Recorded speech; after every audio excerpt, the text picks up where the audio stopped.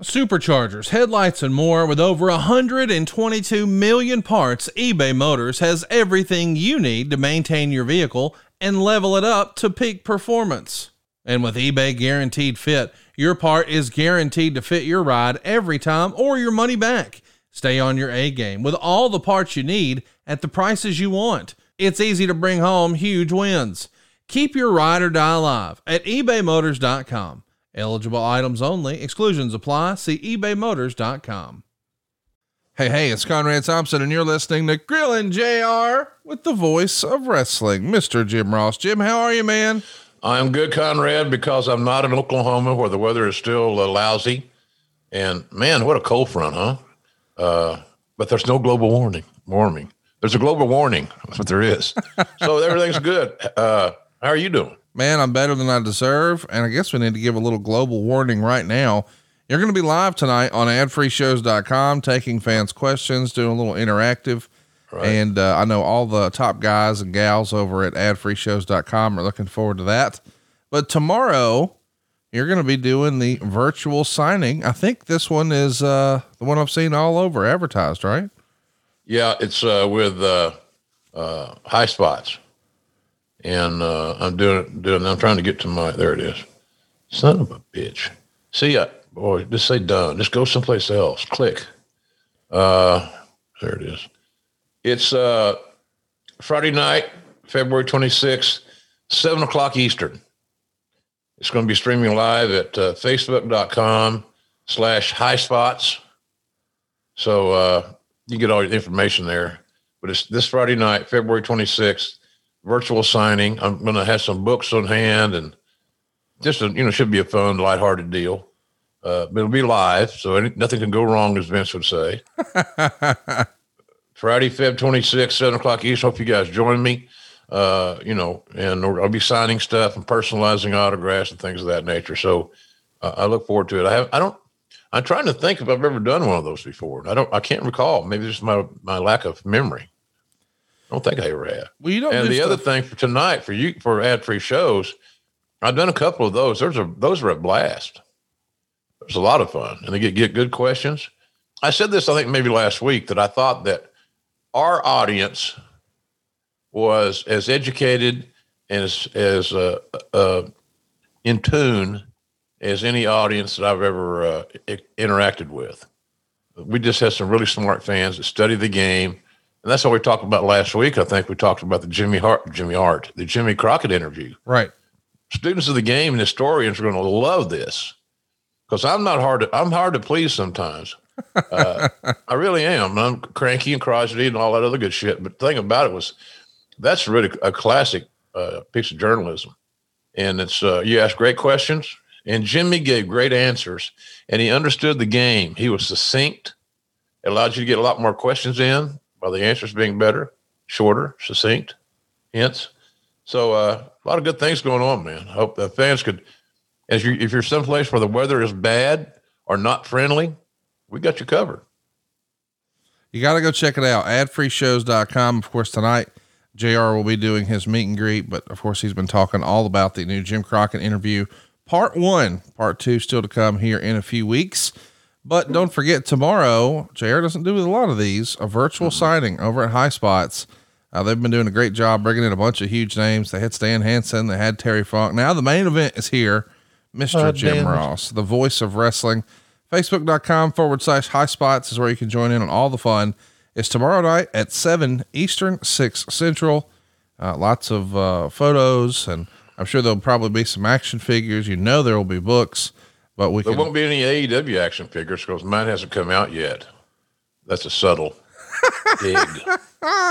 Maybe you and Britt Baker and Tony Schiavone are all coming at the same time. Well, and then while some people have already had 2 or 3. Well, I think Cody, there's been 4 series so far. And Cody's had 5 figures. So. Yeah. Well, I guess I should have taken that EVP title. I'm kidding. Ross says he's angry at action figures. Should have taken the EVP title. First of all, it's never offered, nor would I have accepted. So anyhow, but that's going to be fun. It's a fun weekend. See, for me, I really look forward to times like tonight with all our ad-free people. Tomorrow night's a brand new venture. I don't have any idea how it's going to go. But I'm excited about participating and talking to fans. And, I'm really a big believer in market research. And the best market research is to interact and discuss and talk with the people that consume your product. Yeah. So it's pretty simple. You don't need a focus group. I just need to listen to what you're saying. So anyhow, it should be a fun weekend. And, then I may have a couple of recruits dropping by, get a taste of 40 time, things like that. Living a life, Conrad. Boy, I love that you're getting comfortable. That's the first time you've dropped that line on the air. You and I have been tickled for a long. All right, let's move on. No Way Out 2001 is our topic today.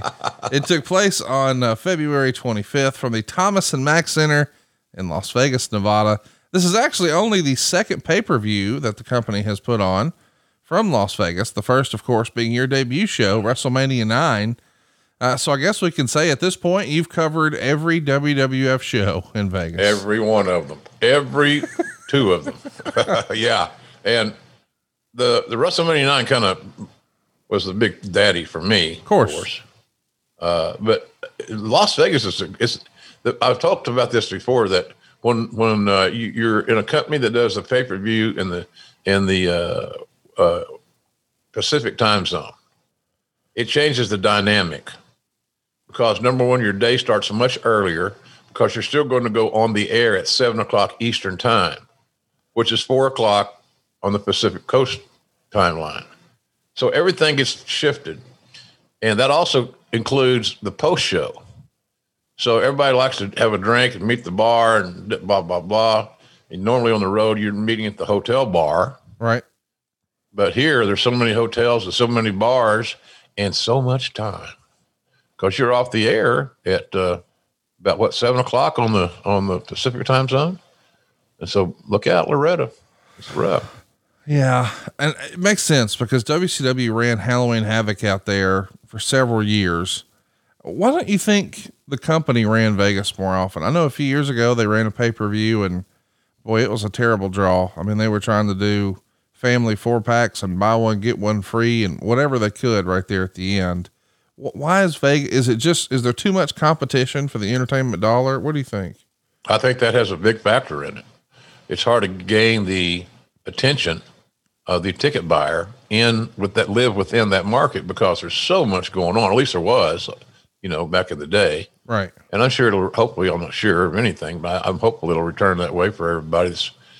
Especially some of my friends that are bartenders. You can't hardly get a better loyal friend, Conrad, than a good bartender. It's true. You really can't. And boy, I like that Norm treatment. Cheers. I got a 3 places I go to. Hey, JR. I like that. I guess it's my massive ego getting massaged, but it's fun to be treated. That's like personal care. Yeah. I'm sure that's what you do with your mortgage company. You take care of people because without the people, the deals don't mean nothing. That's right. So, but yeah, it's always fun to do shows out there because there are so many things to do and you get part of your day back, even though you got to start early. So what? But at 4:00 soon comes and you're off and running. So to remind everybody, here in February of 2001, ECW Circling the Drain, and of course the WCW promotion is about to hit the iceberg about a month after this. We're coming off of Royal Rumble. We just saw Steve Austin win the Royal Rumble match that guarantees him a world title match at the upcoming WrestleMania 17. And of course there he'll be challenging whoever the world champ is. And tonight we're going to find out, will it be Kurt Angle or will it be The Rock? This show drew 15,223 fans. 13,119 paid a total gate of $683,955, another nearly $130,000 in merchandise, and 590,000 buys on pay-per-view. Boy, this is the heyday of WWF business, is it not? Yeah. And comparing it to what we talked about recently here on the show, or some of those WCW, that Phoenix pay-per-view, Wrestle War. Yeah. With 3,800 people or something. Abysmal. Yeah. And it didn't make enough money to pay the ring crew. This was this is more delightful, quite frankly. It's fun to work for a full house. Yeah, try not to linger on that topic because there's nothing we can do about it right now with the COVID issues as they are. Even though we're doing pretty good on our live nights there at Daly's Place in Jacksonville, here in Jacksonville. So yeah, it was a good house. But look, Austin was back. That's exactly right. He came back in October after being out for almost a year. He had that major neck surgery. He's obviously set up for another big run. And you're just about a month away from what most people consider to be one of the best WrestleManias of all time, WrestleMania 17. Where is that on your list, Jim? As far as my favorite WrestleManias? Yeah. Oh, it's top. I can't think of one I like better. There you go. So it may be number one, but I can't think of any that I liked better. The WrestleMania 9 event was not as good an event, but it was more memorable because it was my first one. Right. For WWE in 93. So that's always going to be memorable. But as far as start to finish, WrestleMania 17 is going to be really hard to beat. And that's a good topic for online discussion and questions and answers and things of that nature, because there's an argument that can be made for other WrestleManias that were really good shows. But for me, 17 was special because of the locale, Rock and Austin, you know, the McMahon, Austin heel turn, all that stuff, the TLC match, a lot of things on there. You know, when you got a match on the card that has Undertaker versus Triple H, and it's not a quote unquote featured match, you know, this card has got a lot of good quality depth. Right. That's just kind of what you're always looking for. So I think 17 is going to always rank there with me. It's going to be in the top 3, and it may be number 1. Well, and it's going to be number 1 on your player when it comes out on March 25th. Mark your calendar, boys and girls. We are going to cover that WrestleMania. We'll also hit WrestleMania 20 this year. So lots of fun WrestleManias coming your way. Let's talk about some other news and notes as we head into the show. We just mentioned DCW is going out of business. Well, the WWF has signed one of their Impact players, just incredible. Meltzer would write, the World Wrestling Federation has seemingly opened the doors and changed the equation as it pertains to the future of ECW. Polaco, 27, one of many ECW wrestlers who had gotten in extreme financial straits because of being behind in pay, as well as high medical bills when his wife gave birth under the impression that an ECW deal included health insurance, was some major pressure to make sure there was some sort of move for his future and what he was seriously contemplating getting out of pro wrestling. The news of his signing, as well as word getting out the WWF was having negotiations with Tajiri and Rhino, neither of whom have signed at press time, changed the equation from recent weeks where the WWF said they wouldn't take ECW talent until Paul Heyman's situation cleared up, not wanting to ruin a potential sale or television deal for him.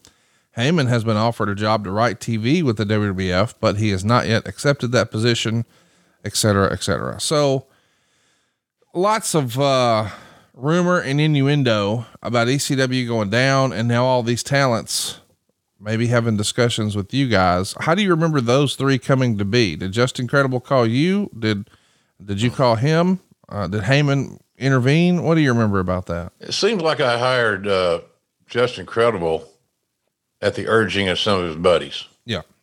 And as you said, he was the key thing. PJ was not a bad worker. And only whatsoever. 27 years old, which is he's 27. Yeah. I like that. But I don't remember who turned me on to Tajiri. The first time I saw tape on Tajiri, I loved him. Right. Because he had great intensity. And, you know, we talked about that Japanese ladies match on Wrestle War. That's right. And how the women's tag match picked up when the kick started falling. Yeah. Stiff. Got everybody's attention. Ooh, oh. And I think that's a Tajiri reaction. He worked very snug but safe. And, of course, then Rhino was just a big, rugged. To me, he was a prototype rugged heel. And both those guys had good locker room decorum and had no blemishes on their background checks. They weren't dressing room lawyers. They were not, just miserable people to be around there. Tajiri's one of the funniest guys I was ever around.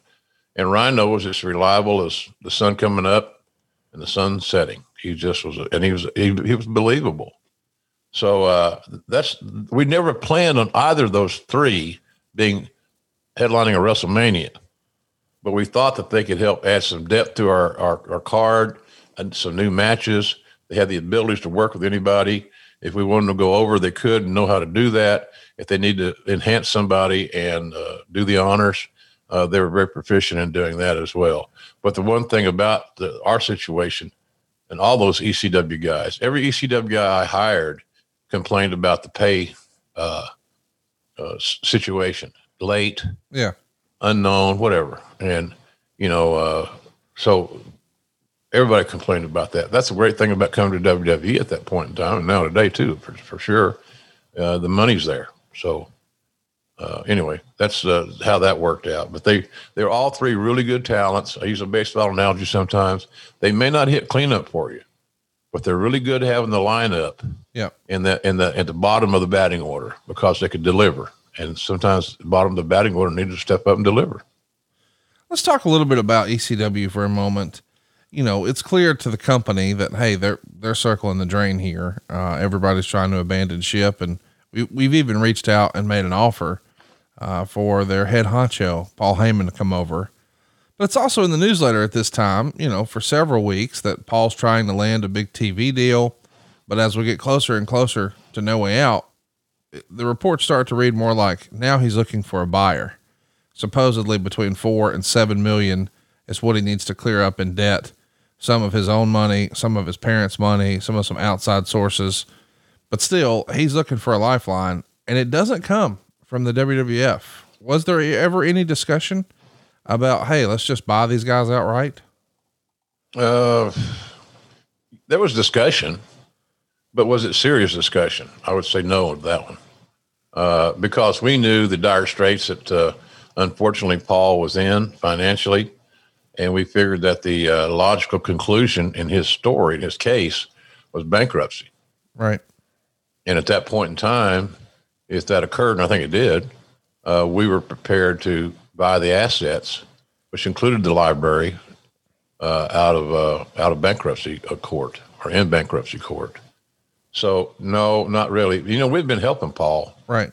I think we paid Paul $50,000 a month. Because it came out of my talent relations budget. No, wait, I've heard it was $1,000 a week. That would be $50,000 a year. You're saying you think it was $50,000 a month? Boy, you got me. I can't remember. Well, I don't remember. It's not long ago. Sure. It sounds like a lot of money, but in the big picture, the big scheme of things, no, it really wasn't. Yeah, I think it was, that $50,000 a month number sticks out, but I may be wrong on that too. In any event, here's the bottom line of the story without doing all the math and getting all fucked up about was it this, was it that? Not you, but just in general. Yeah. Shit, man, we were helping them. Right. They were getting he was getting a regular check to try to keep his doors open longer so that if he did indeed have a legitimate buyer, that he had more time to negotiate a deal. Vince was very, very kind to Paul in that regard. Because it'd been very easy to squash him. Yeah. Put him out of business. All of his top talent wanted to leave because you go back and look in time. I hired most of them. That's right. Dudley's, Taz, and others, the ones we got everybody we wanted, quite honestly. And they were calling me, I wasn't soliciting them. They were calling me because at Vince's insistence, we're not going to go out of our way to do anything harmful to ECW. We wanted to buy the library at some point. Right. Because we had the goal to do this network. We'd already purchased a AWA library and others. So we wanted the library more than anything. And then Vince is going to leave it up to me on talent to bring in because, quite honestly, and I say this in all due respect, because some ECW alum will get pissed off, and is the fact that we were not going to do anything to steal talent. But when talent came to us and said, we're going to leave here, we're looking, and this WCW was in business at that time. I had to either, take a dump or get off the pot. Right. And so, but Vince that was not Vince's forte. He didn't watch ECW television. Right. I'm not so sure he was overly familiar with who the Dudleys were. I don't think he was overly familiar with who Taz was, among others. He just didn't watch that show. Right. And so at that time, I think they were on the MSG network, I believe. I'm not sure. Saturday nights about midnight or something. And I was, I watched it pretty regularly, I'd say. I was very familiar with the talent. So when they called, I knew who they were. So it was just, we didn't want to screw up. Vince is a lot kinder to Paul than other promoters could have been. He was very good in that regard. So, but we knew that it was giving them that money or paying Paul was like moving moving around the deck chairs on the Titanic. Yeah. You kind of knew it was going down. So you just tried to stop the bleeding as best you can and get in line for some of those talents, because they did have some really good talent and again, as I said, I think we did a nice job of hiring the best they had. Seeking the truth never gets old. Introducing June's Journey, the free-to-play mobile game that will immerse you in a thrilling murder mystery. Join June Parker as she uncovers hidden objects and clues to solve her sister's death in a beautifully illustrated world set in the Roaring '20s. With new chapters added every week, the excitement never ends. Download June's Journey now on your Android or iOS device, or play on PC through Facebook Games. Afford Anything talks about how to avoid common pitfalls, how to refine your mental models, and how to think about how to think. Paula, while certainly you can mess up on $1 million a year, it is far less likely than it is on $30,000 a year. Right. I would meet wonderful people that were struggling with a budget that was super tight. It was 100%. You need to make more money. Make smarter choices and build a better life. Afford Anything, wherever you listen.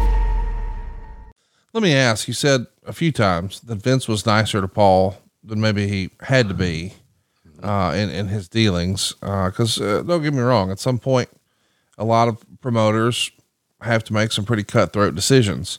This seems to be like he's handling Paul with a lot of kindness. Why do you think that is? Is it because he felt like Paul was going to be a future player for him? He respected what he had done. He had a relationship that went back years and years. What was it about Paul that? Well, I don't think it's the fact that he went back. Their relationship was very, very strong. I think it was the fact that Vince recognized talent. Right. And for any of us to try to argue the point that Paul Heyman didn't have significant talent from a cerebral standpoint would be ridiculous. And he did a lot with a little engine that could. Paul did a phenomenal job. I don't want to say brainwashing, because that's so extremely negative, but something motivating, whatever you want to say. But even to this very day, I listen to Busted Open on a regular basis because I like the guys that are on it, Dave LaGreca and Bubba. But Bubba talks about ECW in glowing terms. Even though his pay was late, seemingly more often than not, and he had to wear multiple hats to earn more money to pay the tab, pay your rent, and so forth. So there was still a strong feeling of loyalty to the brand by some of their alums. And I don't have a problem with that. I'm very loyal to Mid-South Wrestling because that's where I got my start. Right. Real simple. So Paul did a good job of us against the world mentality, And that's worked in football. It's worked in ball games. Nobody thinks we can win, guys. It's just us in this room. Right. Nobody else. And so it's up to us to go out and prove everybody wrong type deal. And the brand was very defiant in its presentation. Yes. And some of those guys are still very defiant in defending ECW. They had a very unique brand. They had a very unique camaraderie within the locker room, which is pretty cool. So Vince just didn't, we knew we were going to get those guys, or we we wanted to get a lot of their guys. We needed to freshen up our roster. They had some good talents that were looking for their break. They had proven that they could work through challenging circumstances, i.e. not getting paid on a regular basis at times. So we kind of knew what we wanted to get out of ECW. The library, number one, and select talents, number two. And all that worked out. We knew we could do better if we stayed closer, as in 19 is to 20 to Paul, and showed him our loyalty. But look, if the only person we got out of that deal was Paul Heyman and no talent, we win. Yeah. Because he's a brilliant TV writer and a great creative guy, and one of the smartest I've ever been around. And I've been around some smart guys. Very, very lucky, very fortunate for me. So if Heyman was the only individual we pulled out of, extracted out of ECW, we win. But in addition to Paul, we got a lot of other people that were real good. And then, I hear, did you watch the One Night Stand and some of those ECW pay-per-views that we did? I was there. Oh, really? Yeah. Wow. Conrad. Well, they had the right card and the right building, right atmosphere. I wasn't. Hey, look, here's the funny part about that. I'm in charge of talent relations, and I didn't go to the show. Right. I didn't need to go. I was told you don't need to jail. Take a night off. We got, if this crew we got together to put this show on can't handle it, then we got problems. Right. So and we had all the money. So I want to believe that all the guys got a flat fee, because we had no idea how it was going to do. And if you sell out, it was the Hammerstein Ballroom. That's right. If you sell it out, how much is that going to be? It's not a huge gate. Yeah. No. So you got to get the guys a payday that they look forward to coming to earn, but they all really knew basically they were on a dress rehearsal. Right. In a lot of ways going forward. So, but they got confidence out of that. They talk about that a lot. So I love the loyalty that a lot of those ECW cats have with their brand, even though they had some challenging times making ends meet at times with the company. So it's admirable. But Heyman was a leader of that deal. He was a unique motivator, and we liked that trait. But it was obvious that he was very creative. I mean, my God, I knew that since I put him on his first announcing job on national TV, WCW, back in the late '80s. So it was a plan. We knew what we wanted from ECW. At the end of the day, we got everything we wanted from ECW. So Vince's positivity had a motive, and it worked out. Meltzer would say that it seems inevitable that Heyman is going to join the team sooner rather than later, and that this is a lot like Smoky Mountain in the end, where there were deals that could keep the company going a little longer, but Cornette recognized the end was inevitable. And he thinks that Heyman is probably in a similar situation here. And Dave also freestyles that Vince wanting to buy WCW is more about making sure no one else gets those valuable television slots, whereas with ECW, there is no television to pick up. So maybe that's the difference. There was a library, though. Yes, absolutely. The library had value, knowing where we were going. And you're not buying contracts per se. You're buying the library, because that's a tangible, real, you can touch it, you can feel it scenario. So that's how that worked out. It wasn't really, strong time slots and all that shit. You're talking about a very tentative, fragile, syndicated TV market. That stuff is fickle as hell. You could be here today, you could be in prime access on some local indies against Jeopardy or Wheel of Fortune or whatever it may be. Or you could be on some isolated U at midnight on Saturday night. So the library was what we were really interested in. And because again, Vince didn't have the product knowledge at that time on the positives and the negatives of the talent, because he did not watch the show. So, he didn't know Joey Styles did commentary solo, and we hired Joey Styles at some point, who I thought was not managed well, but I thought Joey's a really good broadcaster. So that was a deal there. It wasn't time slots as much as it was, and I think Meltzer's wrong on that one, but it was the library in general was what we had our eye on. Let's talk about some other behind the scenes maneuvering. Meltzer would report that Bruce Pritchard is going to be spending more time working with the writing staff, which is now head up by Stephanie McMahon. He's going to try to insert more wrestling logic into the show. Meltzer would say there are 3 main writers, 2 of whom are mainstream television writers, with Stephanie being the third. They're all big fans, but they don't know the wrestling basics about building programs and storylines, and that's where Pritchard will be helpful. He would also note that his brother Tom and Michael Hayes now have involvement in the writing process, although the head booker has, and always will be Vince McMahon. To this very day. Do you remember, Meltzer's basically given a report here that the writing staff has hit the wall, and that's the reason we're seeing a lot of the mid-card stuff essentially be repeated, where it's like, hey, didn't they just do that storyline a few months ago with another guy? Do you remember the writing team becoming a little burnout here in early 2001? Yeah, I think so. What else are you going to do? They got to dig deeper. They got to look at things differently. Getting direction, they write and Vince vetoes it. They come back with another submission. He vetoes it, so then they end up just writing for one person. And they do that for job security and the lack of confrontation. The good thing about Heyman, if Heyman was on that team, was that Heyman embraced confrontation and would have a different slant and a point of view on virtually than anybody else, because he had different visions that he explored and he cultivated. So I think there was some of that was going on. I mean, let's remember, this is right before we got to Houston at the Astrodome at WrestleMania 17, and Austin turns heel. Was that good strategy? No. Was it a lame idea? Without a doubt.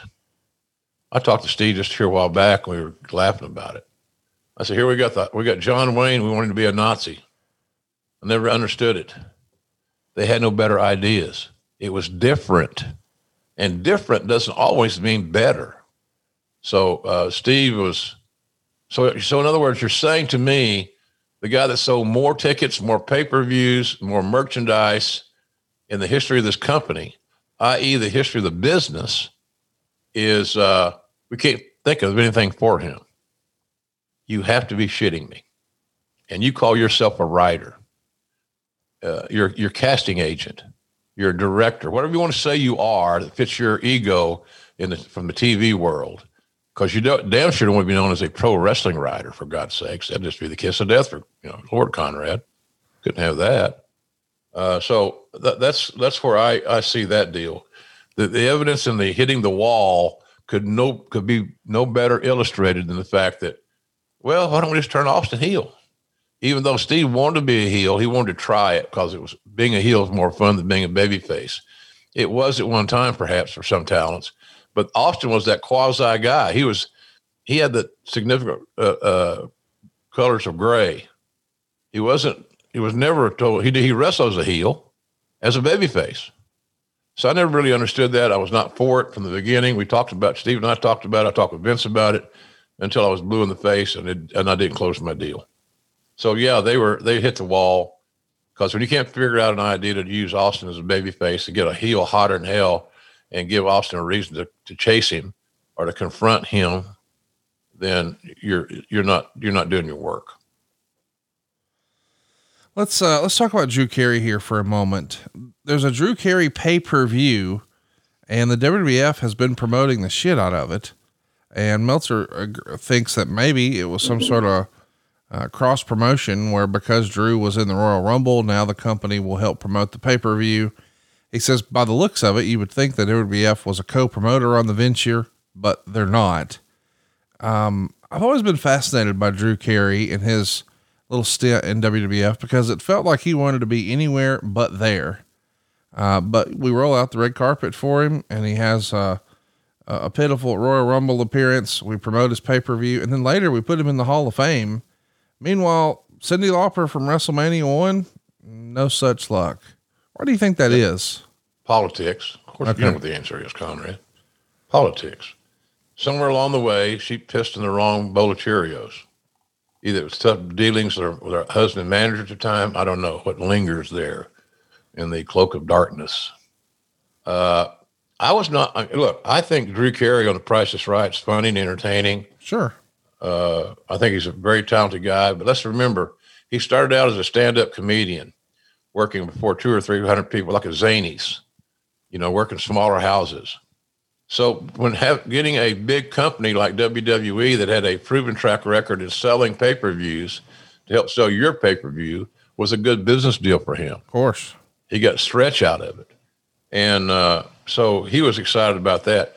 Obviously, he was not excited about the Royal Rumble. Right. Because it was the unknown and there was physicality involved.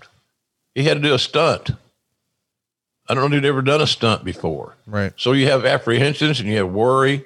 But what if I get hurt? So I could understand his apprehensions. But I never thought, I thought it wasn't as big a deal as we made it out to be. In other words, I think Drew Carey was very talented and still is, still on TV, still making big money. All that is great. In his arena, he's making big money. He left his comfort zone and came over to us for that one night thing. And I think he was very apprehensive about it and insecure about it. He didn't want to look bad. None of those big high dollar athletes want to look bad. None of the talent want to look bad. So that's kind of the way I saw that. You hope that it's going to get you some stretch on TMZ or Entertainment Tonight or whatever the case may be. Some of any of those shows, the E Network, all those things. But at the end of the day, is that going to help your buy rate? I don't know. I really don't know. So I don't think it did, quite honestly. I might be wrong about that too, Connie. In this era, there's an interesting piece of news that I kind of forgot. Bobby Eaton was signed to be the head trainer of the WWF's developmental territory in Memphis. What are your memories of that? Why didn't it work out? I mean, I've always thought, man, if everybody praises him as being one of the best in ring all time, he should be a trainer. He was, but it didn't last. Any recollection? Well, there's a difference in being a great worker and being able to teach great working. That's true. So, Bobby's communication skills, albeit genuine, were not as refined as you might ideally want in a teacher. But if he just taught what he did and you can learn what Bobby Eaton does, then you're going to be automatically a better worker. So I think that was part of it. And also it might have been the money. That was not a high paying gig. And Bobby, had family and obligations and need the cash. A lot of those guys in his era that made good money didn't save it. Not only did they not pay their taxes, they didn't even file the damn things. So it was tough. So I would think it's part of the cash might have been a big reason. But Bobby's communication skills, even though I've never had a bad conversation with him ever, and I understood Alabama. I understand.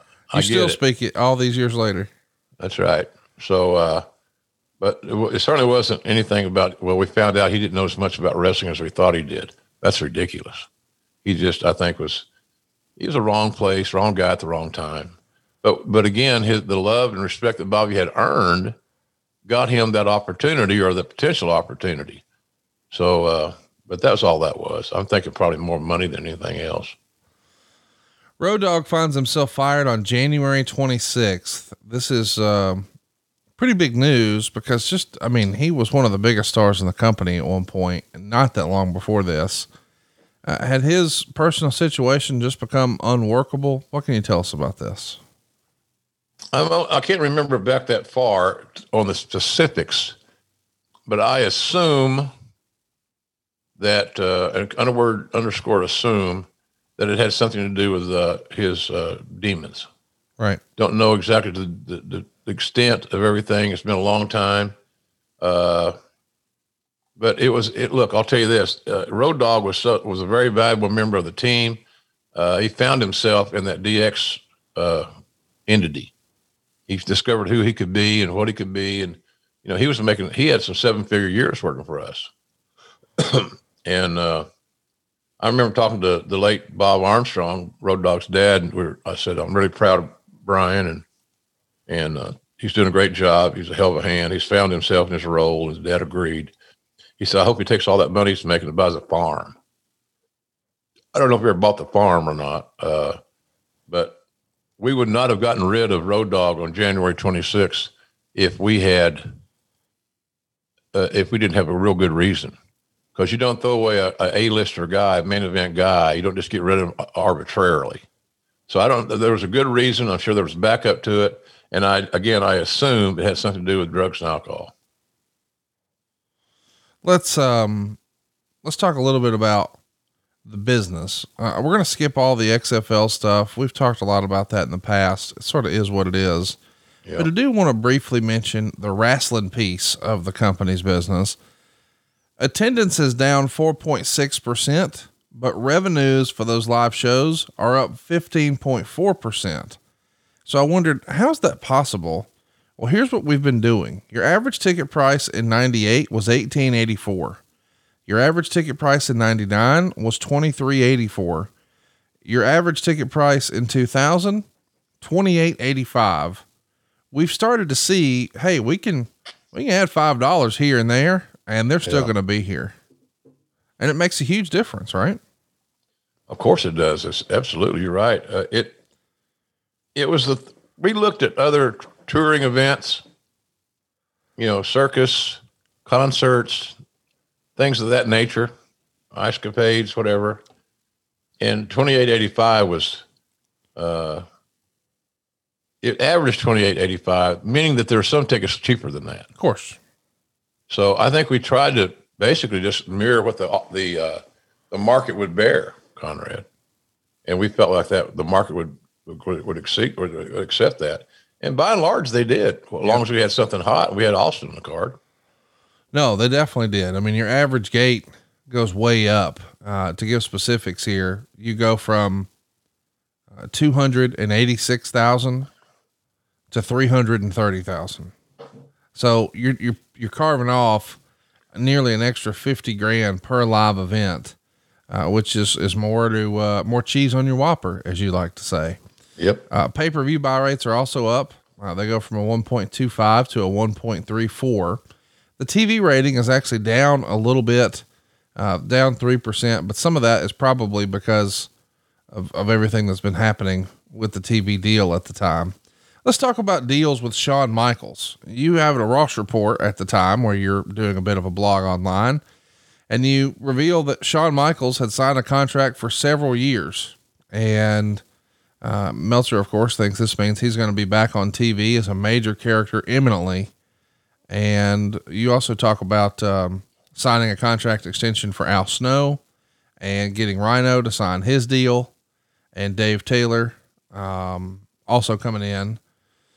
Talk to me a little bit about Shawn coming back, because this is something you've teased here on the show before, but at this point, nobody knew he would be able to wrestle, but you knew he wanted to. You just had to sort of convince him to sign, right?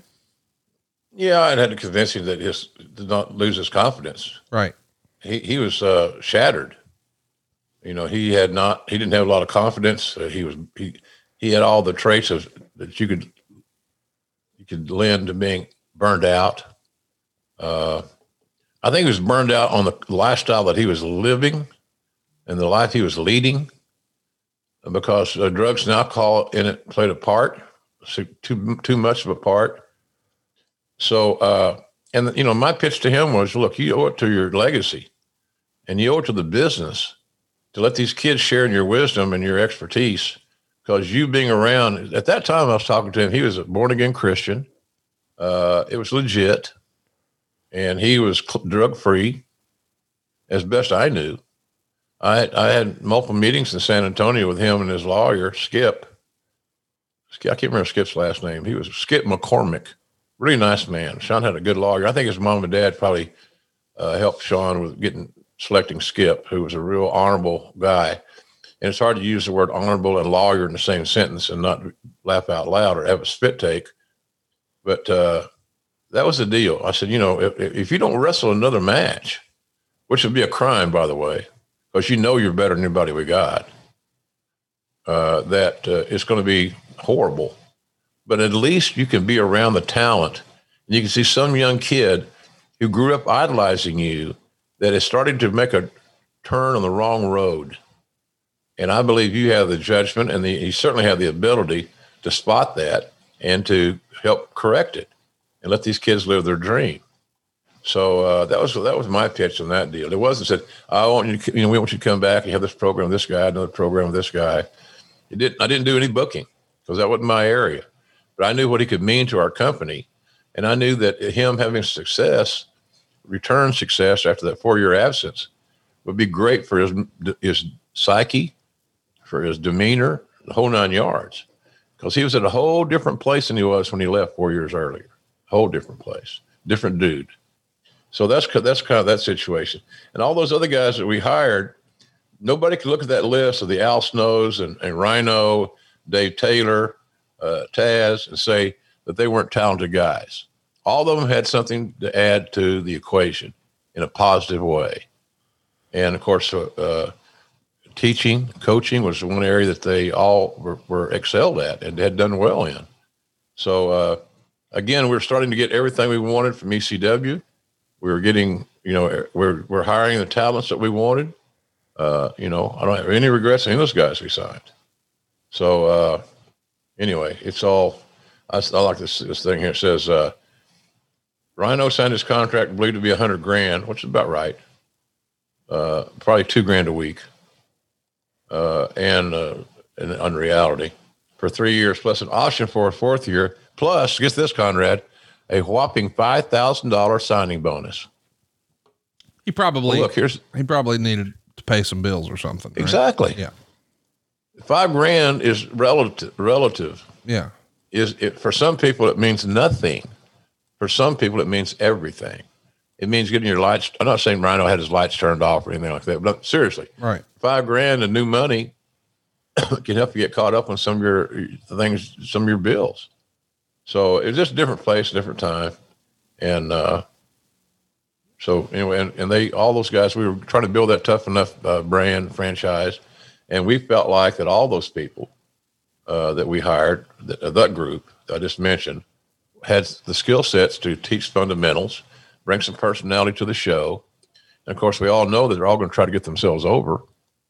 That's the nature of the beast. Talent can't help that. I'm not knocking them either by it. But if they can show on TV that they're an entertaining character, they're good communicators, they have a gift of gab, blah, blah, blah, then Vince sees that, and then he might be able to use those skills within the body of Raw or SmackDown. Let's talk about some other skills coming into the company. Meltzer would report that the company has signed John Heidenreich, a former WLAF player said to be 6'7" and 320 pounds, ripped. He's going to get a developmental contract after some connections with the UPW, who we've talked about a lot out in California. And it's also written WWF is going to send a major star to the UPW show, which at this point will also be attended by Jim Ross and Bill Moody, AKA Paul Bearer. So you guys had a pretty good relationship with UPW. I mean, you're going to find a lot of talent out there, including John Cena, but Heidenreich, what do you remember about him coming in? He was a size higher, had the pro football background, great facials, he distinctively compelling look, but he was green as grass. He's a football guy. So he was a size higher. And, I don't remember too many issues with John, to be honest with you. But I just remember his aptitude for the genre itself was not very refined. Pardon me. So, but the potential, here's the thing, you take a flyer on a guy like that. You don't pay him a whole lot of money, but you pay him enough money to keep him interested, pay his bills so he can focus on training. But we thought, well, this son of a bitch is big and impressive and has a distinctive look. If we could get him fundamentally sound and teach him how to do basic rudimentary things in the ring that a big man would do, then we would be ahead of the curve. It's just the fact that, some guys have the aptitude for the business and some guys just don't. And in my opinion, and I might be wrong, and the John Heidenreich fan club out there might disagree, but I thought that John had a problem assimilating the nuances of being a pro wrestling performer. But as far as a bad guy or anything, no, some guys just don't have, if you didn't grow up a fan, you don't, aware of the product as much, or you could disconnected with it at some point in your formative years. Sometimes it's hard to regain that. And I think that's the case with John. The only thing I remember about John significantly was when he molested Michael Cole in that backstage scene. You remember that? Yeah. So it was another creative, hey, let's be sensational, and whatever. But was it going to sell any tickets? How are you going to advertise that? Cole's molester in main event. Yeah. Yeah. Come on. And it's not something, molestation is not something you'd probably honor or want to underscore. So anyways, again, one of those ill thought out, don't have a better idea. Let's try this ideas. Let's talk a little bit about Jerry Lawler. He's your broadcast partner here. Unfortunately, this is going to be the last pay-per-view you're going to call with him for a while because his wife is going to wind up getting let go. I believe that happened on February 27th in Tucson, Arizona. I only say that because she's on this show. She's on the Raw show on February 26th in Phoenix. But the next day in Tucson, she's not on the show and never again. So I'm pretty sure it happened that day in Tucson. And I know we've talked about this before, but in hindsight, do you think that's one of Lawler's biggest regrets?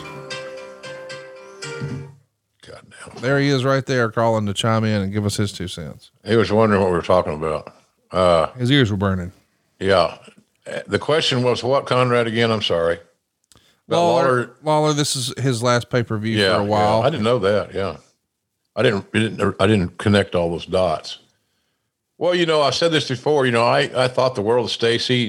Jan and I went to their wedding in Vegas. Speaking of Vegas, Jan and Stacy became good buddies because Lawler and I were together a lot. We did pay-per-views and things, as people know. So sometimes in those big events, you would bring your significant other to enjoy a long weekend or whatever it may be. And she just was a sweetheart, I thought. But she apparently, based on what the writers said, those same writers that couldn't find an idea for the Stone Cold Babyface to do viably, said she was too hard to work with. So they caught Vince on a day that he was not in a real great mood, apparently. Right. So all I got called in Vince's office, I want her gone. What? And I want her gone today. So, that's where your job becomes very challenging. Look, there's no way I'd have fired her, no matter what the writers said, without talking to the writers and telling you what did she do that you believe merits her dismissal. Explain to me so I know. I didn't do that because I had no room to do that. I asked, can I do some checking around? No, she's gone. Well, you got a decision maker, Conrad. It's not like, well, I'd have done anything. I'd have challenged Vince in that deal. You're stupid if you do that. That's what he wanted, because I knew that if we got past this day and she took some time off, that there's a good chance we could bring her back. He forgives, hey, look at me. I've been there in and out. Right. So I know that there's a propensity to do that by him, but we didn't count on, and I don't think Vince did either, that Lawler was going to support her and leave. Right. And that was a little different of a twist to the plot. So, but apparently, some of the writers and who were producing her segments, the thing about Stacy, unlike a lot of the women, Stacy had product knowledge. She lived the business since she was a teenager, being Lawler's girlfriend and then his wife. Right. So she had a little bit more of a knowledge and a basic fundamental skill set as far as the psychology and the understanding of the product than did a lot of the other divas. And with that said, she would question things, ask questions. It wasn't like, I'm not going to do this, I'm not going to do that. Well, that doesn't make any sense. You're stupid, whatever. It says she would ask for the logic behind something that she was going to do, which is if you're a good producer, you got no problem with talent asking questions, right? Because you can explain it and sell it to them. But in any event, they lost patience, this crew of creative in that regard, and she was out. Then Lawler says he's out. So You know, he felt like he was doing the right thing, and I admire what he did. But it was something we hadn't planned on, certainly, and losing Lawler off the broadcast team was significant in my opinion. It was to me, certainly was to me. He was my partner, and you know, he was my Olivia Benson. You know, he was my partner. Of course, I'm going to be Elliot Stabler. You must not watch SVU. No. But seriously, it was an unfortunate deal all the way around. A lot of overreaction. I thought that the writers / producers, whomever, had issues that were unwarranted and was a little bit of knee jerk. Yeah. Okay, Stacey, we got these problems. We're going to smooth this out with the writers. I want to send you home for a month. I'll take care of you financially while you're off, so you're not going to get behind on your bills, even though Lawler's making great money. But she, you know, something about being independent and you know, keep earning your keep and having a sense of accomplishment. Sure. But I didn't get a chance to do that. That's how I would have handled it. I didn't get a chance to do that. So, and then Jerry said, well, I got to go talk to Vince. I said, well, that's the only way it's going to get solved. So he went to Vince, and Vince rebuked him. Can't do it. We're done. Well, then I'm done. Well, I hate to hear that, but that's where we are. So it was a tough day. You know, luckily, the aforementioned Paul Heyman was standing in the shadows. And he was when I was asked about, you know, kind of what now, and answering my own question, Heyman was the obvious answer. Right. And I thought, for two guys that had not worked together since WCW days, that we caught up very quickly. And I thought that our team was entertaining and kind of combustible, controversial. Heyman knew how to piss me off, get Red Ass JR going. I knew how to do the same to him. So for some bizarre, perverse reason, our on-air, quote-unquote, hate, there was never any hate. But we parlayed it like it was. So, and people, I think some people tuned in to see who's going to blow up first tonight, because every week there was some shit going on. Let's talk about the pay-per-view. Here we are. There's a match on Sunday Night Heat that's worth discussing. We got Rikishi beating Matt Hardy by DQ in about 4 minutes. Rikishi's mouth is busted open early. Lita comes in and tries to interfere with a low blow for the DQ.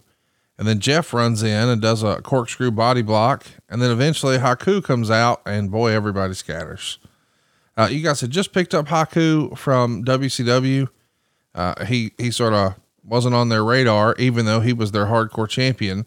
So you called him the Wednesday before the Rumble. He makes a big surprise there, even though he was just won the hardcore title for WCW. Ming is a good pickup, no matter what name he uses or what he's coming in from. He's a guy you want on your roster no matter what, right? Yeah. He was, I'm trying to fix my light here. He was a keeper. And Vince liked him. That always helps.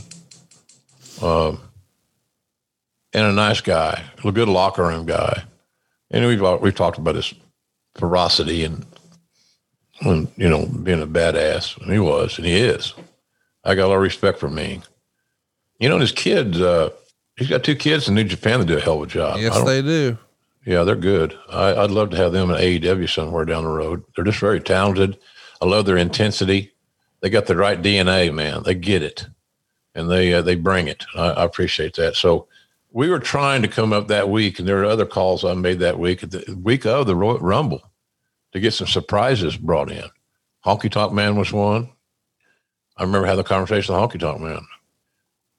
We'd like for you to enter the Royal Rumble. I don't know what number. I don't know how long you'll be in. I know you're not winning it, and here's what I'll pay you. Simple. So, and Wayne, aka the Wayne Ferris, aka the Honky Tonk Man, was doing a lot of indie dates. I knew that he wasn't making the money that I was going to pay him for the Rumble, so I thought it'd be an easy close, and it was, because it still gets you a dress rehearsal with Caesar. Yeah. And maybe Caesar sees something, there's a little bit left in that persona, and maybe that persona gets an extension on that shelf life. So Honky came in to do that. Ming, same way. We needed some fresh faces for the Rumble, and he had a great reputation. He had a unique look. He was an experienced veteran. He knew how to travel. He knew how to interface in the locker room. A lot of things that a lot of fans don't think about. Ming did have checked all those boxes. Hey, chat me up about the name Caesar. I think you've told us before, when you first joined the company back in 93, one of the office people referred to Vince as Caesar. Who was that? Do you remember? Strongbow. Yeah. Chief Jay Strongbow referred to Vince as Caesar, i.e. Julius Caesar, the emperor, the king, the man. So it was Caesar. There were so many nicknames. Strongbow was a nickname king. I think he called Patterson Wimpy out of the character that was in the Popeye cartoons. Yeah. I'll gladly pay you Tuesday for a hamburger today. Everybody had a nickname. And they're all one word nicknames. Yeah. Kind of hyphenated. Golden Boy was Arnie. But yeah, Caesar was Vince. And, what you didn't want to hear, especially a young guy like me that was going in and had not been in that kind of environment, exactly like the uniqueness of WWF at the time, was, you didn't want to hear, "Oh, Caesar's in a bad mood today." Right. Stay clear, kid. Stay clear. Thanks. So, and that's what we did. It's Caesar, as in Julius Caesar. Let's talk about the pay-per-view itself. Big Show's going to wind up the Hardcore champion in a singles match that turned into a battle royal with Raven, Steve Blackman, Hardcore Holly, Crash Holly, and Billy Gunn. It gets a 1.5 stars. There's lots of little shenanigans here. You see Molly Holly and Ninja Girl run in, and Molly's using a garbage can shot on Ninja Girl, and Big Show chokeslams Raven on a garbage can to get the title. I mean, listen, there's lots of stuff and fun and silliness, but I get the impression that you weren't really a fan of any of this hardcore stuff. No, too gimmicky for me. And I've called a lot of gimmick matches. So it's not that, well, you call this, you call that, you narrated the, corpse thing, the Katie Vick stuff, things of that nature. How could you not like this? Because I grew up in an era where hardcore wrestling was a kind of a subsidiary of the Brass Knucks title. Watts made the Brass Knucks title very, very popular in Mid-South way back in the day. So a guy like the miserable SOB Bob Sweetan was a perfect Brass Knucks champion because there's no DQ, there's just a lot of juice, and you could use gimmicks and loaded gloves and loaded fists and blah, blah, blah. It was taking more seriously. It was more reality-based because of the coarse and graphic nature of the match, how the matches were booked in that era. Then all of a sudden, the 24/7 title, which is totally unrealistic, and so forth, then that became the new version of the Brass Knucks title. Right. I was envisioning more a sporadic appearance of that title. I was looking for, when you watch that match, you knew what you were going to get. It's going to be very violent, very physical, very graphic at times. This became a comedy show. It's that way today. Any fan listening, you may enjoy it because of the entertainment content. Conrad, do you enjoy the 24/7 title? Nope. It's a comedy piece. Now, it's a comedy piece that's not presented as a comedy piece. Right. And that's my issue. So I'm not a big fan of it. And, of course, I'm not there, and it doesn't matter what I think anyway. But bottom line is, I think it's lost its luster. Sure. And how many times can R-Truth become a champion? Well, Vince loves R-Truth, and I don't know who doesn't, as far as just being a good human being and funny and a team player. And for a guy his age, how he looks is pretty amazing. But it's just it's a comedy feature. And I would like it better if it was featured as a comedy feature, where there's some laughter by the announcers and there was some fun and fun presentation. I don't feel that or sense that. And maybe it's there and I just miss it because I don't watch very much WWE product, not because I'm boycotting it, just time and inclination. Yeah. But I'm not a big fan of that deal. Now this match, if you look at all those talents, Billy Gunn, Bob Holly, Crash, Blackman, Raven, all those guys are good hands. Oh yeah. They're not comedy characters. They became comedy characters, especially like a Crash Holly or whatever. And sometimes guys will see these matches and they say, well, this is not off because all we're going to do is, as Patterson would say, ha-ha. We're going to do ha-ha. I had to learn what that meant too. Oh, this match is going to be just a lot of ha-ha. What does that mean? They're going to stop in the middle of the match to tell jokes? I don't. What do you mean ha-ha? So that's what it was.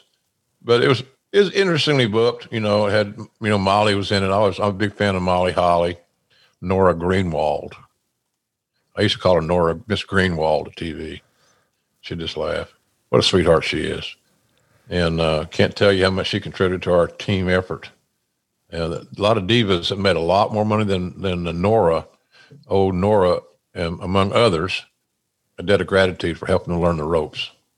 So, no, I'm not a big fan of the hardcore stuff, but, this one was not horrible. It wasn't as comedically oriented as most of them are, especially today.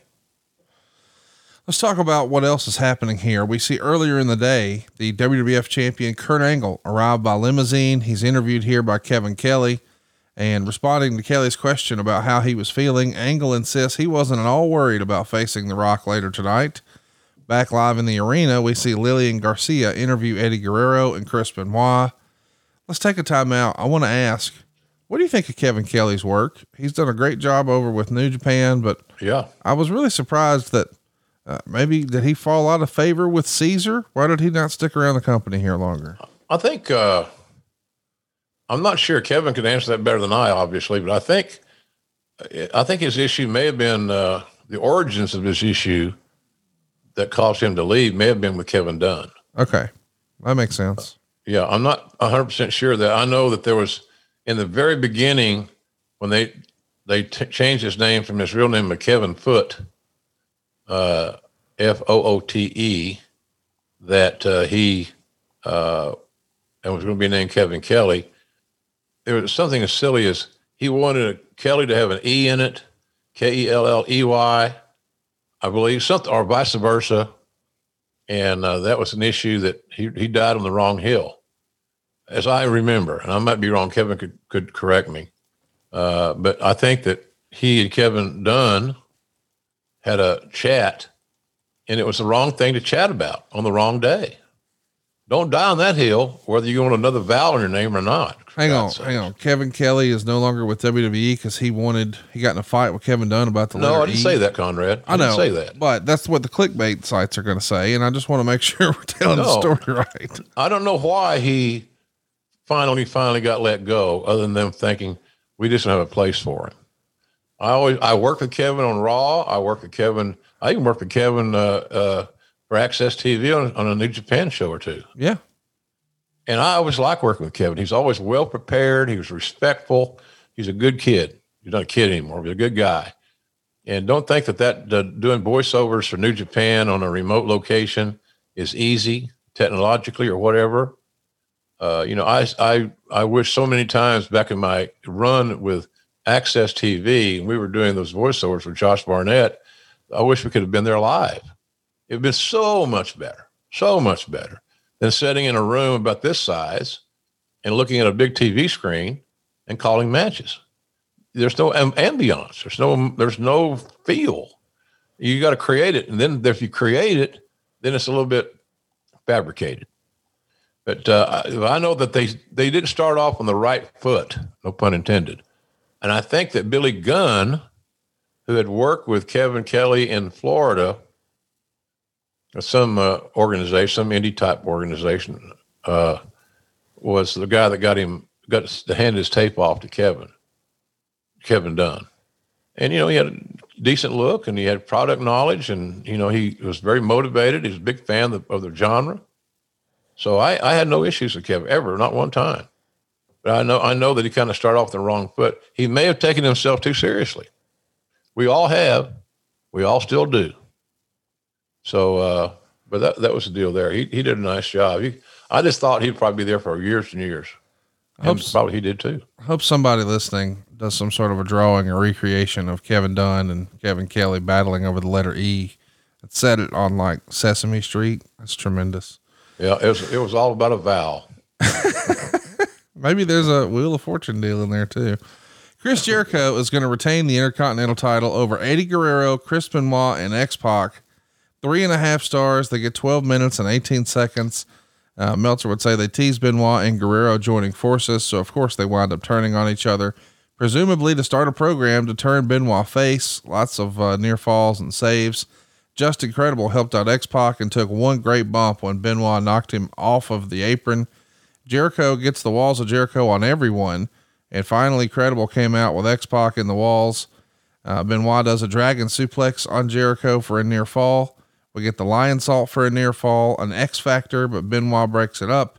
We get the crossface on X-Pac, but Guerrero breaks it up. Finally, Guerrero does a low neck breaker on Benoit, but it's broken up, and it ends with Jericho doing a rolling reverse cradle on X-Pac for the win. Listen, 4 very, very capable performers. We know 3 of these guys are best of friends. It felt like once upon a time, X-Pac was the measuring stick in wrestling as to whether or not you could go, and all of these guys could go. This is a forgotten, really fun match. What'd you think? It was the right match to start the show off with. We've often said how important the first match is. If you're going to be on a pay-per-view and you're a wrestler, it's not a bad draw to be either first or last. So in your head, you're just like, let's forget the whole hardcore shit. This is the real first match, right? Yeah, absolutely. Yeah. We're officially underway. And look, I put these guys over in the hardcore match. Yeah. And deservedly so. Compare that match and the talents within that match to this match. This match was star-studded. Yeah. These are 4 of the very best workers in the world at that time. And of course, all the naysayers could go back and look at it and say, well, what? Jericho, Guerrero, Benoit, and X-Pac, you got to be shitting me telling me, well, there's that one time, in 1834,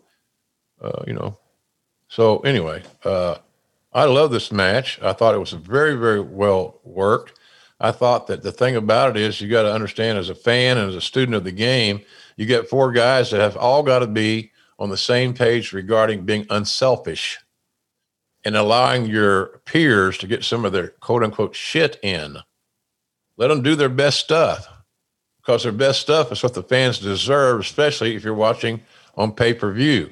And if you paid an average of $28 and change for your ticket, which is probably higher at pay-per-view. So I like this match. All those guys are my hires. Our team's hire, better said.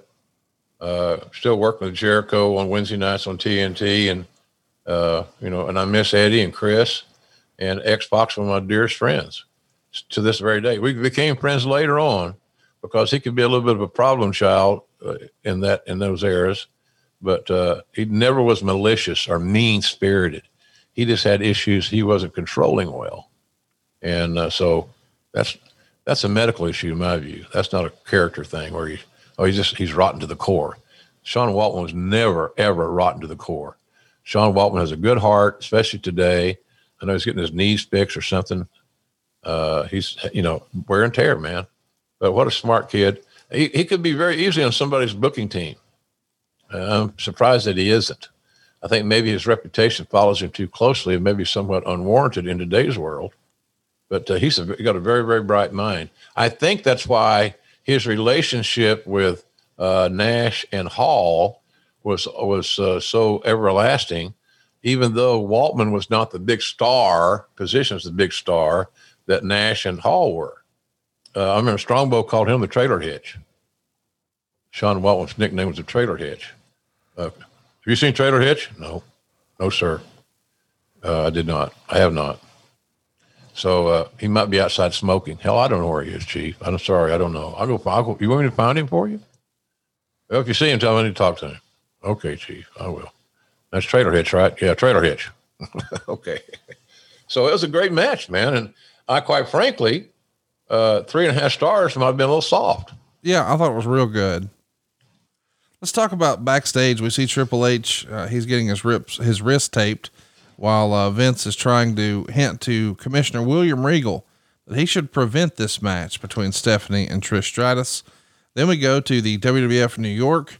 Test is on stage here, and he's asked for a prediction for the match between his ex-fiance and his former manager. And Test says he's looking forward to seeing both women beat the hell out of each other to determine who was the biggest trash bag hoe. Oh.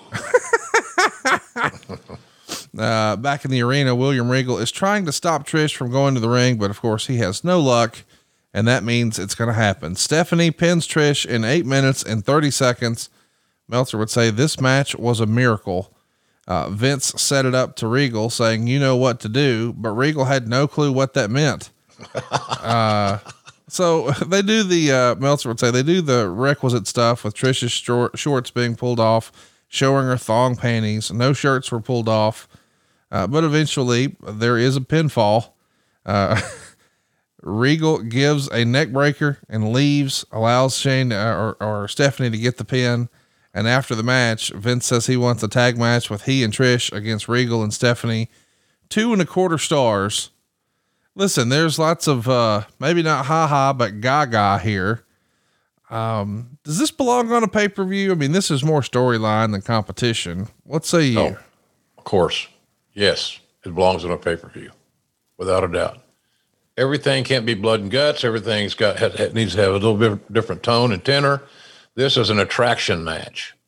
Anything you thought it was going to be anything else would be naive, because Stephanie had not had that much training, experience, wrestling. You know, Stephanie's one of the best heels we had during the Attitude Era. I've often said her dad was the best heel we had, and I still believe that. And I'll believe that to my dying day, because the old man helped make Stone Cold. And Stone Cold helped put this company on his shoulders and led it to being a publicly traded company. We see the results of that right now. Right. Simple math. Just go back and do the history. Because I'm sure somebody's going to say, well, I thought so. Good. I'm not going to argue your opinion.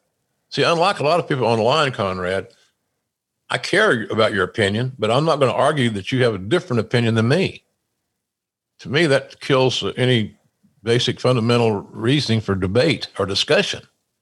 But I thought the match, look, Meltzer gave it 2.25 stars. If you'd asked me before the match, knowing Meltzer's grading curve, I'd have said there's no way in hell it's going to do 2.25 stars. I look back at that scenario and say it was a tribute to the work ethic and whoever the agent was to put the damn thing together. And the fact that the women did not want to go out and embarrass themselves. They wanted to go out and have a good match, but it was an attraction match. It was an attraction match. So, but I had no problem with being on pay-per-view whatsoever. I mean, you got two very sexy, athletic women, good shape, look good. You had a nice little story surrounding it to kind of hide some of their deficiencies, getting Regal involved, and now Vince wants a piece of the action. It was leading to something. So I thought it belonged on the pay-per-view and about the spot that it was in. Let's get to a commercial for WrestleMania 17, and then we see a furious Vince McMahon scold William Regal backstage, and he books the two of them in this tag match. As we said, it's going to be on Raw, Vince and Trish against Regal and Steph. Then we get a little package to promote how we got here for Triple H and Stone Cold Steve Austin, and Michael Cole then asks Austin if he's ready to enter hell, and Austin just looks at him and walks away. This is a 2 out of 3 falls match. The feud began back at SummerSlam 99. This has been a long time coming, of course. This is the payoff for the Rikishi, I did it for The Rock, somebody hit Austin with a car storyline. Now we're finally here. It was announced as being a 2 out of 3 falls match on February 5th. The first fall is a singles match. The second fall is a street fight. And the third fall is a steel cage match. And then Vince institutes a 0 tolerance policy between the two, saying if anyone attacks each other before No Way Out, Austin's suspended and he'll lose his WrestleMania match, and Triple H will be suspended for 6 months. So of course we're off to the races here. They get plenty of time. especially in this era. 39 minutes, 27 seconds. Before the bell even rings, you say, this is going to be a match of the year candidate. And Meltzer would say that put a lot of pressure on the guys, but they really did deliver. Well, they didn't hear me, Conrad. They were in the ring and I was on the headset. So I don't know how much pressure it put on the guys, quite frankly. But you just had to figure that all those guys booked that match. Yeah. Austin and Triple H picked their own poison.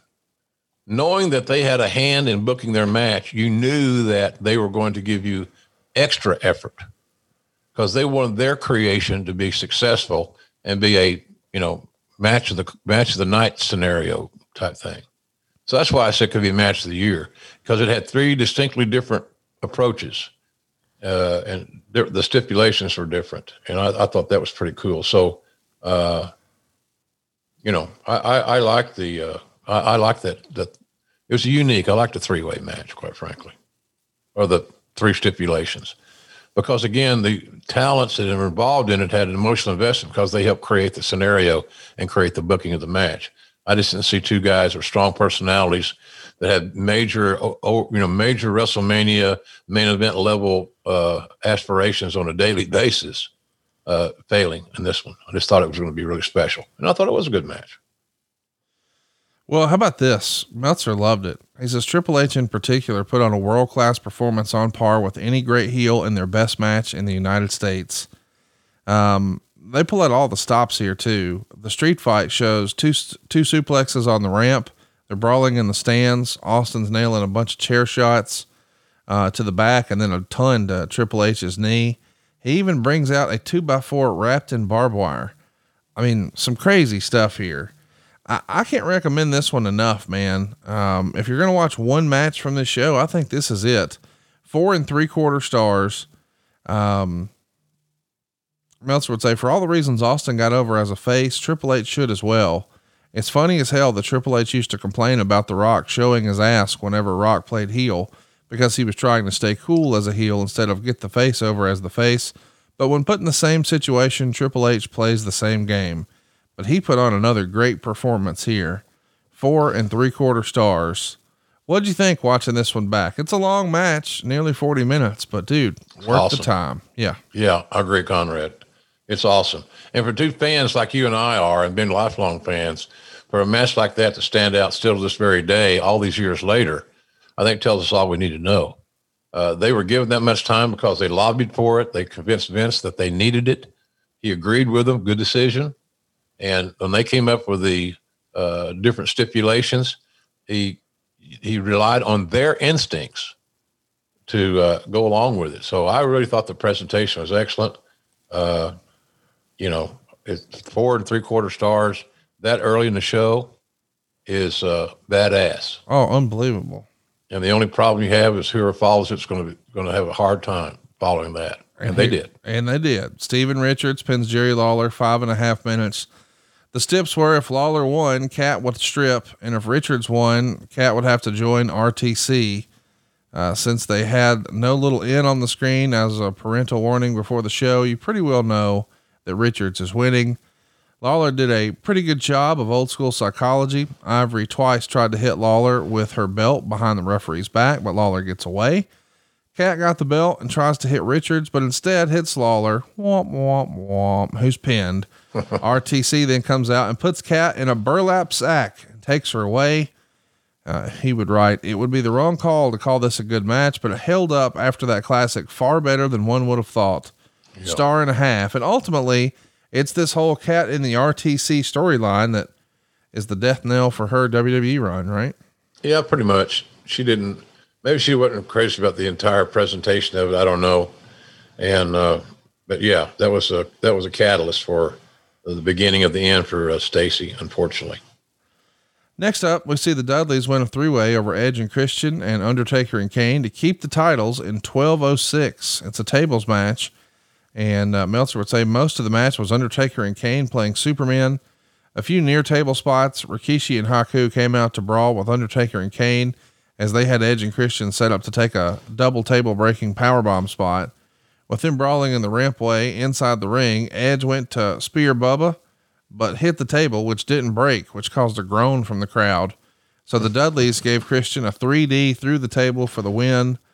I think when you see this on paper, an ECW tag team, a couple of WWF favorites and 2 WWF icons, you just assume the Dudleys are not coming out victorious, but they found a way here, and they're one of my favorites. I'm glad to see it. 2 stars.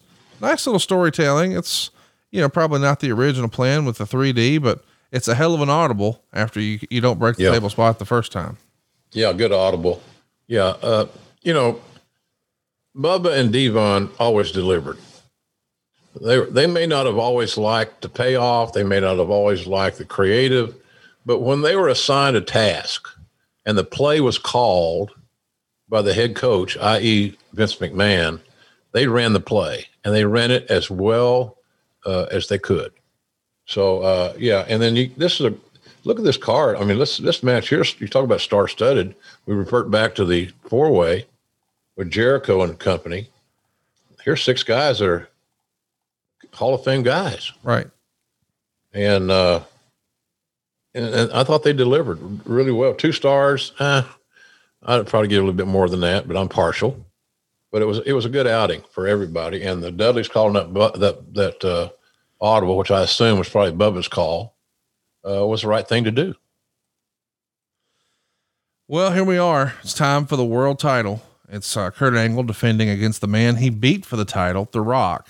As a reminder, at No Mercy, Angle beat Rock for the belt. At Armageddon, Angle would pin The Rock to retain the title in the Hell in a Cell match that had, everybody else.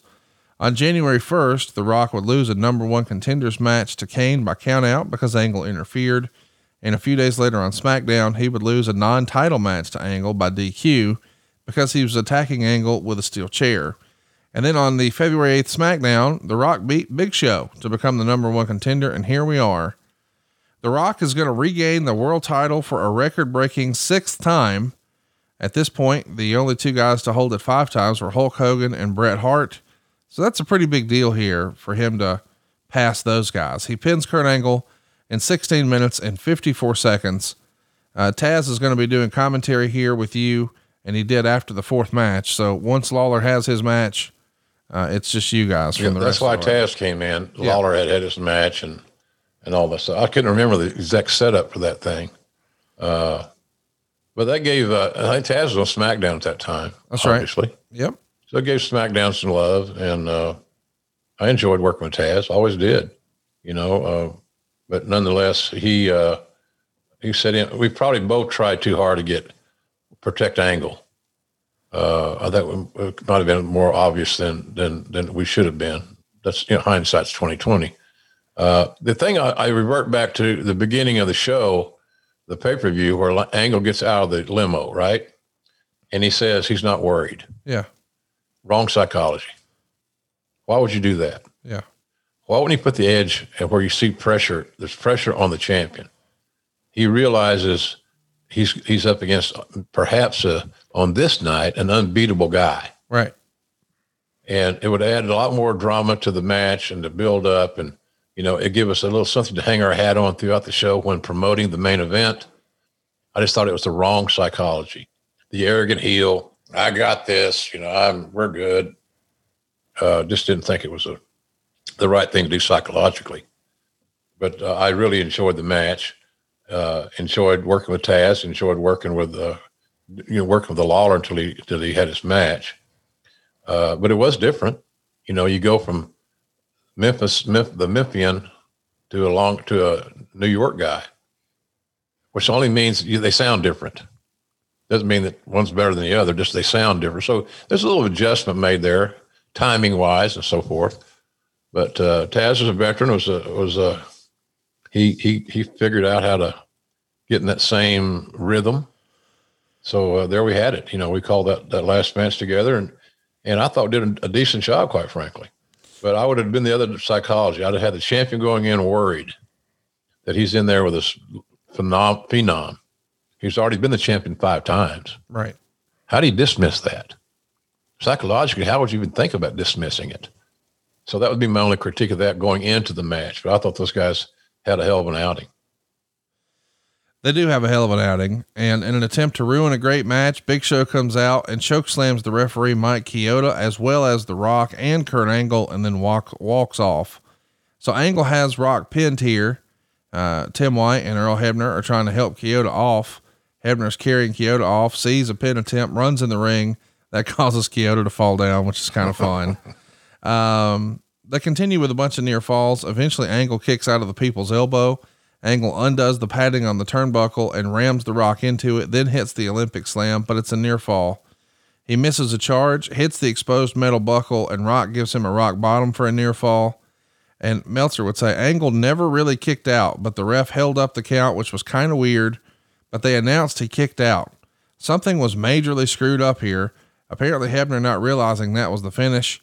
Rock went right back for the rock bottom for a second time, and this time it was the pin. 4 1/4 stars. Pretty rare snafu here by Hebner. It feels like Hebner was the golden boy, but this one maybe he might not have got the finish because that wasn't his match. Somebody, I'm not blaming Hebner. Right. Hebner's only going to work by what information he's provided, because Baby Earl was a really good referee. But to me, it made it look more real. Oh yeah. I wish the pause and all that stuff, but I don't think if Angle's going to kick out of a rock bottom, he's already kicked out of one, right? Yep. Early in the match. So it takes 2 to beat him. Big deal. I don't like that philosophy, but I understand it. But I thought that those guys really kicked ass, and at the end of the night, Rock was made whole. You know, Angle had a hell of an outing. Great, really good match. He was a very reputable, reliable, and respected champion. It gave Rock a really good win leading into WrestleMania 17 against his arch rival Stone Cold in their second match ever on top at WrestleMania. It's a big deal. We're the stage is set now for the biggest WrestleMania in history, WrestleMania 17. We're going to cover it next month. As we mentioned, just 2 days after this is the SmackDown taping where the Cat is fired and Jerry Lawler quits in protest. And very quickly, the plans are put into motion to have Paul Heyman make his WWF debut with you the following Raw. So you're going to do one more Raw with Lawler, and that's it, man. This has got to be sort of bittersweet for you to look back at what a great time it was in the company and what a big WrestleMania it was. And one of your very best friends you ever had wasn't by your side for it. That's got to be a little weird. Yeah. The friendship was certainly well described. We were great friends, but we were even better broadcast partners. Yeah. I knew where he was, what he was thinking more often than not. Unfortunately for him, he knew what I was thinking more often than not.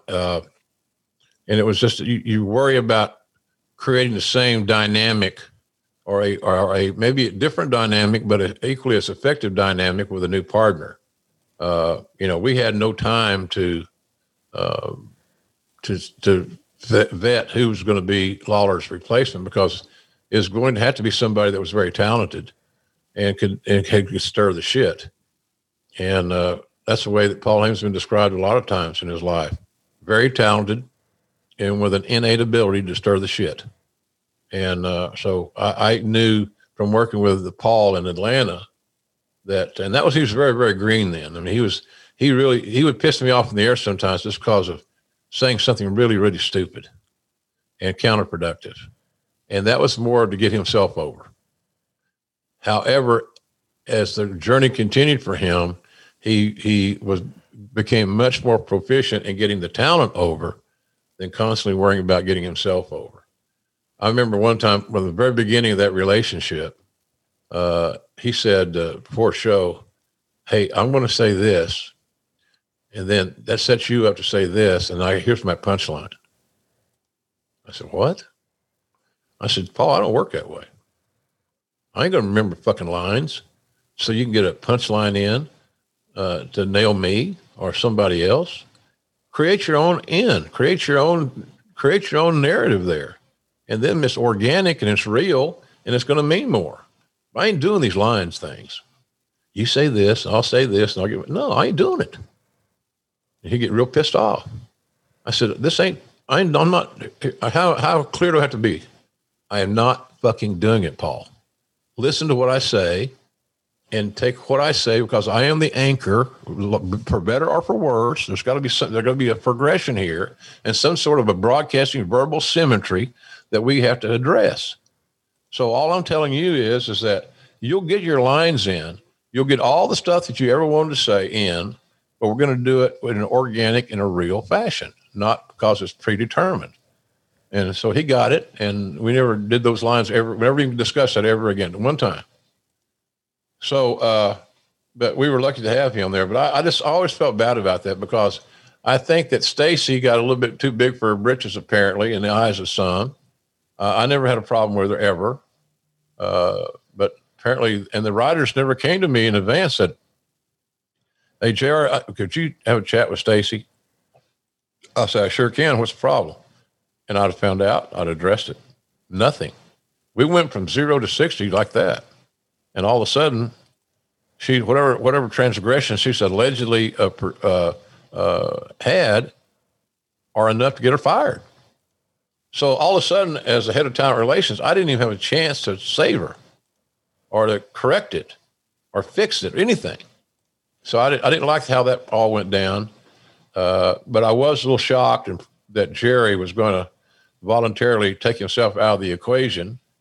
Not the fact that he wasn't, didn't love his wife and all those things. I just didn't think he would leave his job, because this thing could have been rectified, especially much easier and better if he had stayed on the job, and we could have addressed it going forward when the heat went down, Conrad. Right. When it's a different, more negotiable, palatable atmosphere, which basically centers around Caesar. Well, next week we're going to have a topic that doesn't center around Caesar, but before we do, and we talk about what we got coming up, let's put a bow on No Way Out 2001, Jim. Thumbs up, thumbs down, thumbs in the middle. Oh, I like the show. I do too. It wasn't overbooked. You notice we didn't have that many matches. Yep. You had plenty of match time, quality minutes. I thought was good. There's a couple little let me ups there. The Lawler thing with the RTC and Stevie Richards was kind of a let me up, kind of an attraction like match. Certainly the Steph and Trish match was an attraction level match that I thought they did well. Meltzer made a comment about Lawler and Stevie Richards following Austin and Triple H, because we wanted to make sure we had that Austin Triple H match far enough away from Angle and Rock that they didn't overlap. So in other words, in the old school way of doing it, you would have had the next to last match would have been Austin and Triple H. Then following that would have been Rock and Kurt. That was changed. That was not a good TV presentation to do it that way. You needed highlight, feature, and restart. So you get in the middle of the card with this 3-fall match, and then you restart. And you restarted with Lawler and he's texting me again. I'm kidding. He started with restarted the show with just almost over again with Jerry and Stevie Richards. So I liked the show a lot. I thought it was well booked. I thought the matches that needed time got it. And I thought the guys wore their working boots that night and did a good job. And I think that Meltzer's ratings, for what people believe yay or nay in those, I think they're always pretty close, was indicative that he, as an expert and watching it, was pretty close to on the money there. So good show. I thought it was a good show. It is a good show. And don't forget, later tonight, you're going to get a hell of a show on adfreeshows.com. JR is going to be taking your questions. It's tonight, February 25th, over at adfreeshows.com. Next week, we're going to be back talking all things Rick Steiner. We'll be back on March 11th, covering WrestleMania 20. Excuse me. On WrestleMania 18th, it'll be Ask JR Anything. The greatest WrestleMania ever was WrestleMania X7, and it's coming your way on the 25th of March. We've also got some really cool bonus stuff coming your way on Ad Free Shows in both March and April that I don't want to spoil, but let me just say I am wringing my hands about. JR is going to be doing something kind of fun. April 1st, we're going to cover Mankind's 96-97. April 8th, we'll hit WrestleMania 27. On April 15th, it's tax day. So we're going to talk about Mike Rotunda. April 22nd, it'll be about John Cena's 2006. And we'll wrap up the month of April with Backlash 2001. Lots of fun stuff coming your way in both March and April. But right now we need to remind everybody that whether it's March, it's April, or it's still February, it's still grilling season over at jrsbbq.com. No doubt about it, man. I actually used my grill when I was in Oklahoma a couple of weeks ago, and it was colder than hell. But I did it very simply. I wore a coat, and I cooked a couple of steaks. I learned that if I cook more than one thing, I can get them cooked all nice, everything's cool, grill them, then take them back in the house, and I got something for today and tomorrow, or just today if I travel down the chocolate cake road very much. It's not healthy. But anyway, yeah, it's always grilling season. I'm trying to eat healthier and trying to watch all my measurables and my health. And I've been really dealing with that a lot here lately. So I want to eat healthier. And so I find that grilling is a way to helps accomplish that. So, we got a really unique brand of products. When we first started jrsbbq.com, I thought, well, we'll sell some barbecue sauce here and there. And these other products are just kind of vanity products. I like them personally. I like developing them with Jan. I thought it was part of our love and fun together. And so all of a sudden now the mustard and the ketchup and the seasoning and all that stuff's kind of created its own identity. So we got all kinds of deals. We have different promotions every week. We pride ourselves on our customer service. And any of you that have bought things digitally, you know that it can be dicey. People don't return calls. They don't return emails or whatever the case may be. So I'm very proud of our efforts to build our brand in that spirit. So the original barbecue sauce, still the number one seller, but boy, the hot barbecue sauce is right in there fighting. And the ketchup, the Chipotle ketchup, I suggested here on the show that I warm up a little ramekin in a little bowl of coffee cup size or half a cup of the Chipotle ketchup, and I use it for steak sauce. Because when I lived in New York or lived in Connecticut, the Peter Luger steak sauce is always one of my favorites. And it has some of those properties, a little more thickness, rich. And then the mustard, I really believe, Conrad, I eat this mustard every day. Wow. I mean, there's something. Whether I use it on salmon or I use it on sandwiches or burgers. I got this little grill where I get the munchies for hot dogs. And so I have this little thing that sits on the top of the stove that has these ridges on it to create grill marks. And I'll have hot dogs. And sometimes I have open face hot dogs where I'm not eating so much bread, but I never do without the mustard. So it's a fun thing. And I know you're a big fan of the all-purpose seasoning. Oh yeah. Works like a champion. It's universal. It works on a lot of things. So we just appreciate everybody's checking it out. Like I said here, it doesn't cost nothing to look. And if we can help you, let us help you. Try something and see if you like it. And then let's move forward and let us become something that you see in your refrigerator, on your pantry shelf or whatever on a regular basis. We appreciate that very much. So jrsbbq.com. I get a lot of questions about why we don't sell in England. We got beef jerky's hard to get exported out of the country. There's a lot of of course, the COVID. You should understand that the COVID has restricted so many things. Same thing in Canada. If I had a distributor, a company in Canada that did this for a living, we could wholesale them product and off they would go. But it's just easier said than done. And the COVID issues have slowed everything down so drastically. It's just hard to grow a food line product that is shipped out of the continental United States, in essence, very successfully. So hopefully someday all that stuff will change and we'll see what happens. But in any event, that's where we are, buddy. Business is good. And, for you and me to say it's grilling season is kind of like a no-brainer. Of course it is. It's year round. Yeah, it's year round, man. So, and it's healthier eating, quite frankly, healthier eating. You're not using grease. You're not My dad, one of the reasons we did a lot of smoking when I was a kid, we didn't have any air conditioning. We lived in a 4-room concrete block house. It was a converted milk barn. Seriously.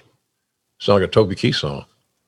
But so we would grill or smoke, not grill, smoke, different deal. And that would be little Chubby Jimbo's job to keep that temperature at the right spot by adding wood when necessary. So anyway, those all bring back great memories. But anyway, jrsbbq.com. We appreciate you just simply going and looking. And thanks, Conrad, for bringing it up. Absolutely. And we hope you pick up your all-purpose seasoning, some of that Main Event mustard, some of the Chipotle ketchup, and of course, under the black hat, it's all at jrsbbq.com. We'll be back next week with Rick Steiner right here on Grillin' JR with the voice of wrestling, Mr. Jim Ross. Have you on the Mr. Ladies and gentlemen. Have a great day. And give somebody a hug today that wasn't expecting it. Including, if you see Conrad in Huntsville, just go hug the hell out of him. We'll see you next week with Rick Steiner right here on Grillin' JR. John brings his skewed sense of humor. Jeff brings tips to cut strokes off your next round.